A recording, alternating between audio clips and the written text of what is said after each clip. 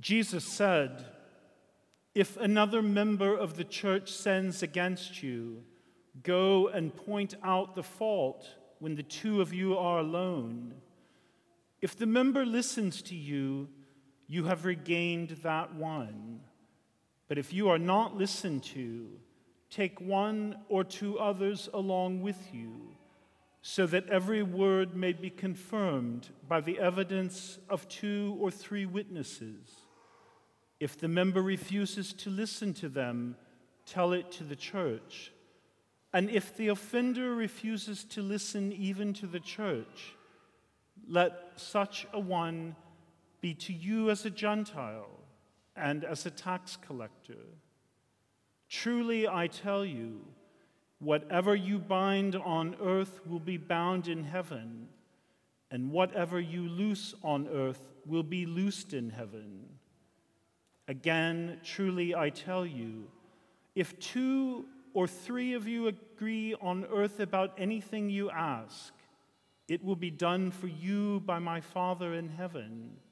For where 2 or 3 are gathered in my name, I am there among them." The Gospel of the Lord. Praise to you, Lord Christ.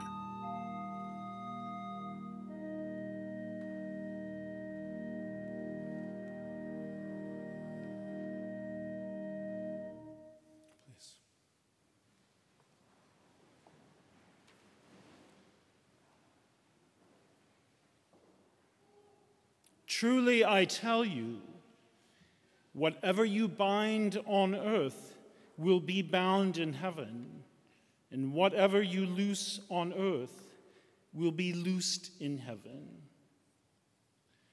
Well, if you wanted authority, there you have it. But I don't believe it's the kind of authority that we've often understood.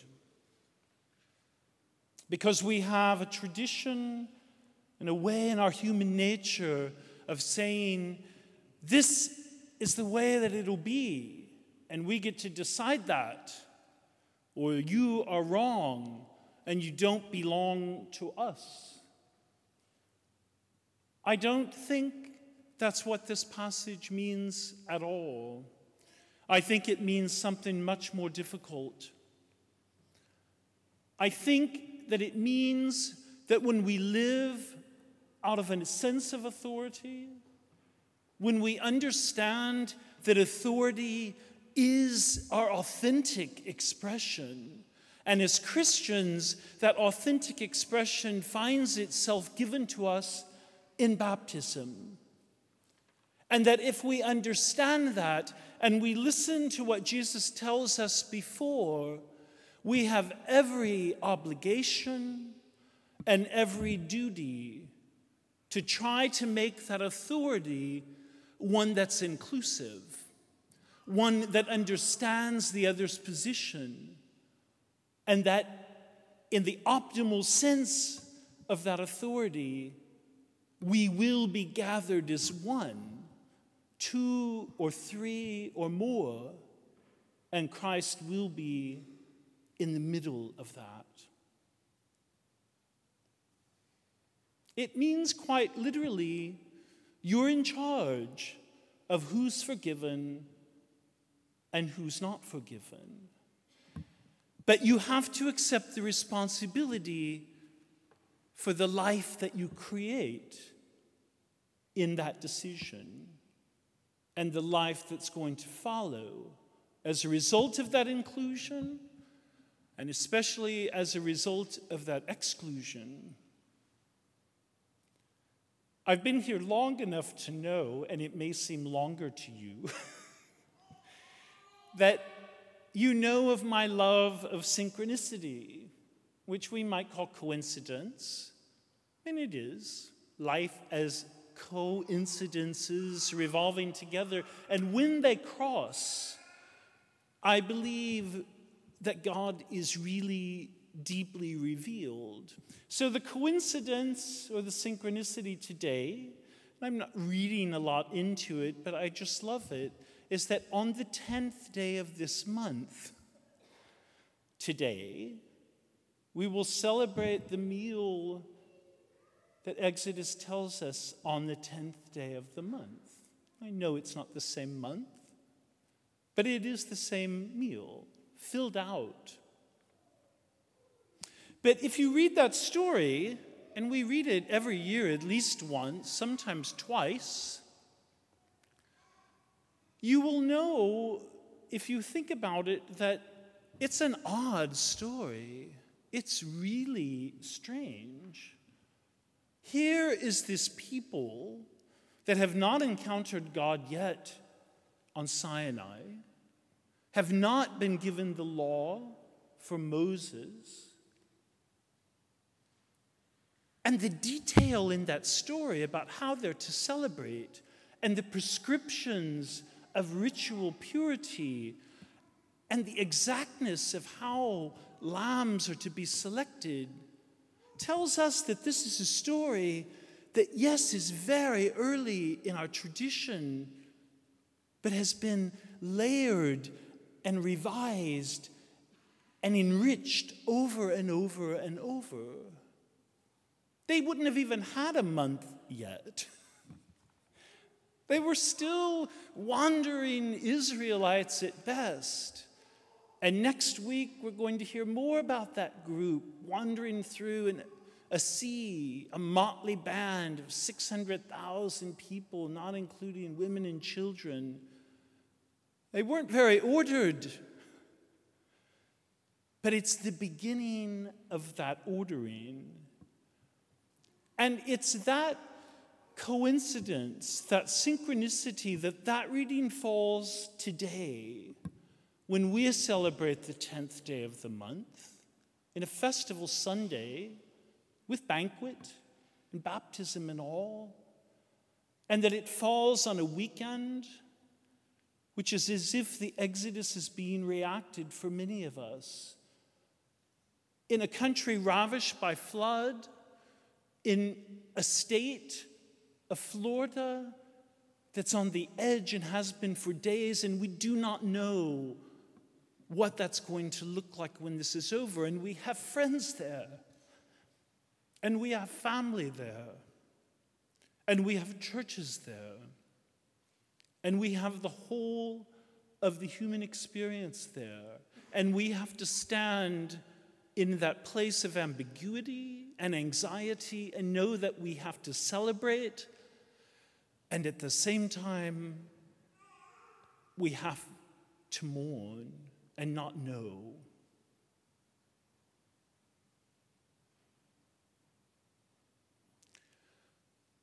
It seems that Paul's message to the Romans may be the only thing we can hold on to, and this passage out of Matthew's gospel, that ultimately it is only love that can overcome that.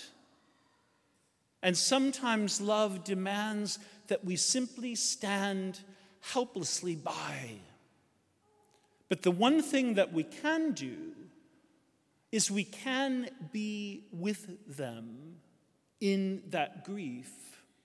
Because it's only if we know that grief as much as we can, even though we're not in that terror, will we be able to enact this gospel that Jesus commands us to. Jesus knew that there was going to be controversy, and fights in the church. He was right. But he lays out here a program that's so rooted in extending healing and making sure that especially the offended and the offender, even more especially, are protected and cared for.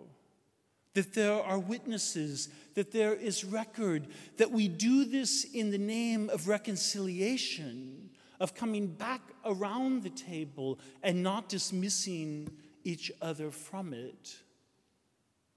That's an awesome burden. That's a pleasant burden, we might say.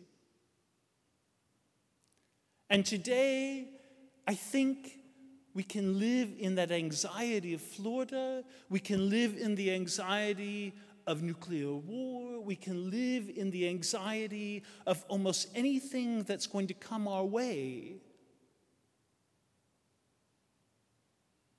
If we can stand there and experience that grief with the same amount of completion that we would experience the greatest joy. That's, I believe, what it says.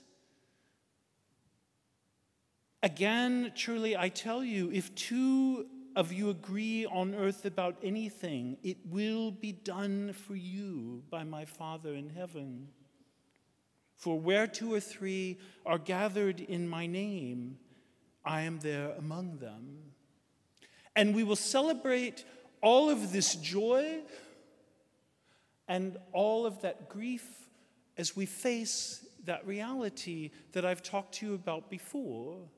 I know that it's odd for many people to hear about death with regard to baptism, but that's exactly what it is.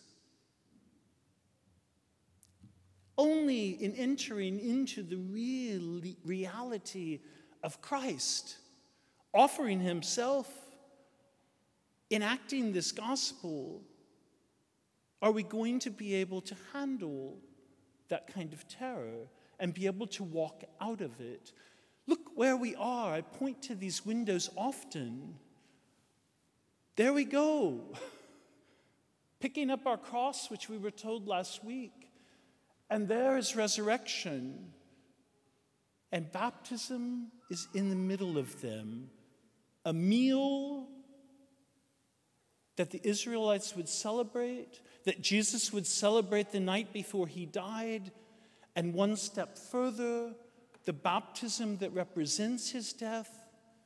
And only going through that can we enter into that reality of God.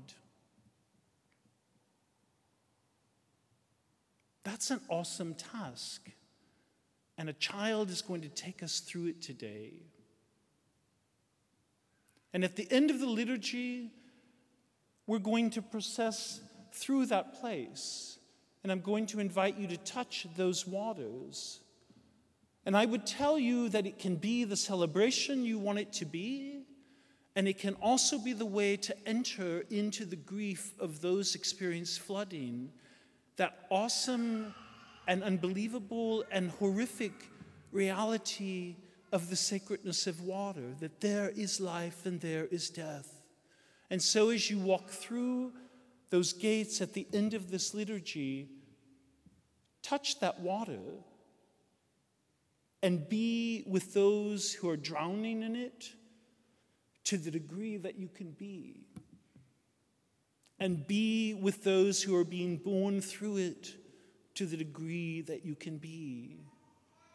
The greatest grief celebrated as the greatest joy, and the greatest joy celebrated as the greatest grief. And if we begin to open ourselves to that discomfort, then we might know that where two or three are gathered, I am always in the midst of them. Amen.